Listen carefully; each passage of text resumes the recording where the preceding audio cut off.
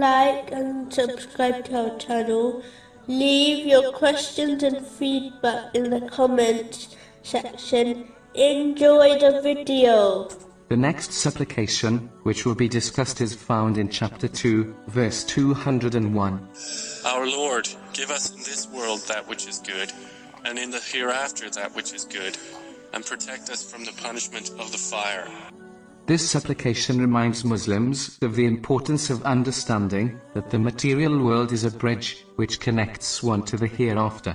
It cannot be completely abandoned, as it must be crossed in order to reach the other side safely.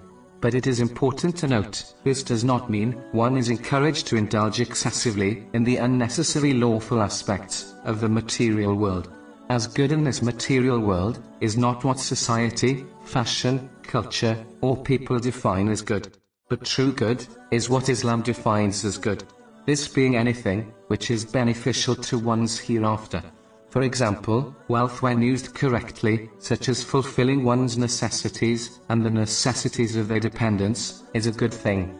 But wealth used incorrectly, such as being wasted or spent extravagantly, is not good at all. Strong health is a good thing when one uses it in the obedience of Allah, the Exalted, but a bad thing when uses it to disobey Him. So one should remember that anything which is beneficial to one's hereafter is actually good, which has been indicated in this supplication. Good in the hereafter consists of being forgiven by Allah, the Exalted, and being entered into paradise, without entering hell first. But one should support this verbal supplication practically by fulfilling the commands of Allah, the Exalted, refraining from His prohibitions, and being patient with destiny. Simply declaring with one's words, and not supporting it through actions, is only wishful thinking, which has little or no real value. In reality, fire refers to anything which leads to the disobedience of Allah, the Exalted, not just the fire of hell. Therefore, Muslims should actively avoid all things, places, and people which invite them towards the disobedience of Allah, the Exalted, and encourage their dependents to do the same.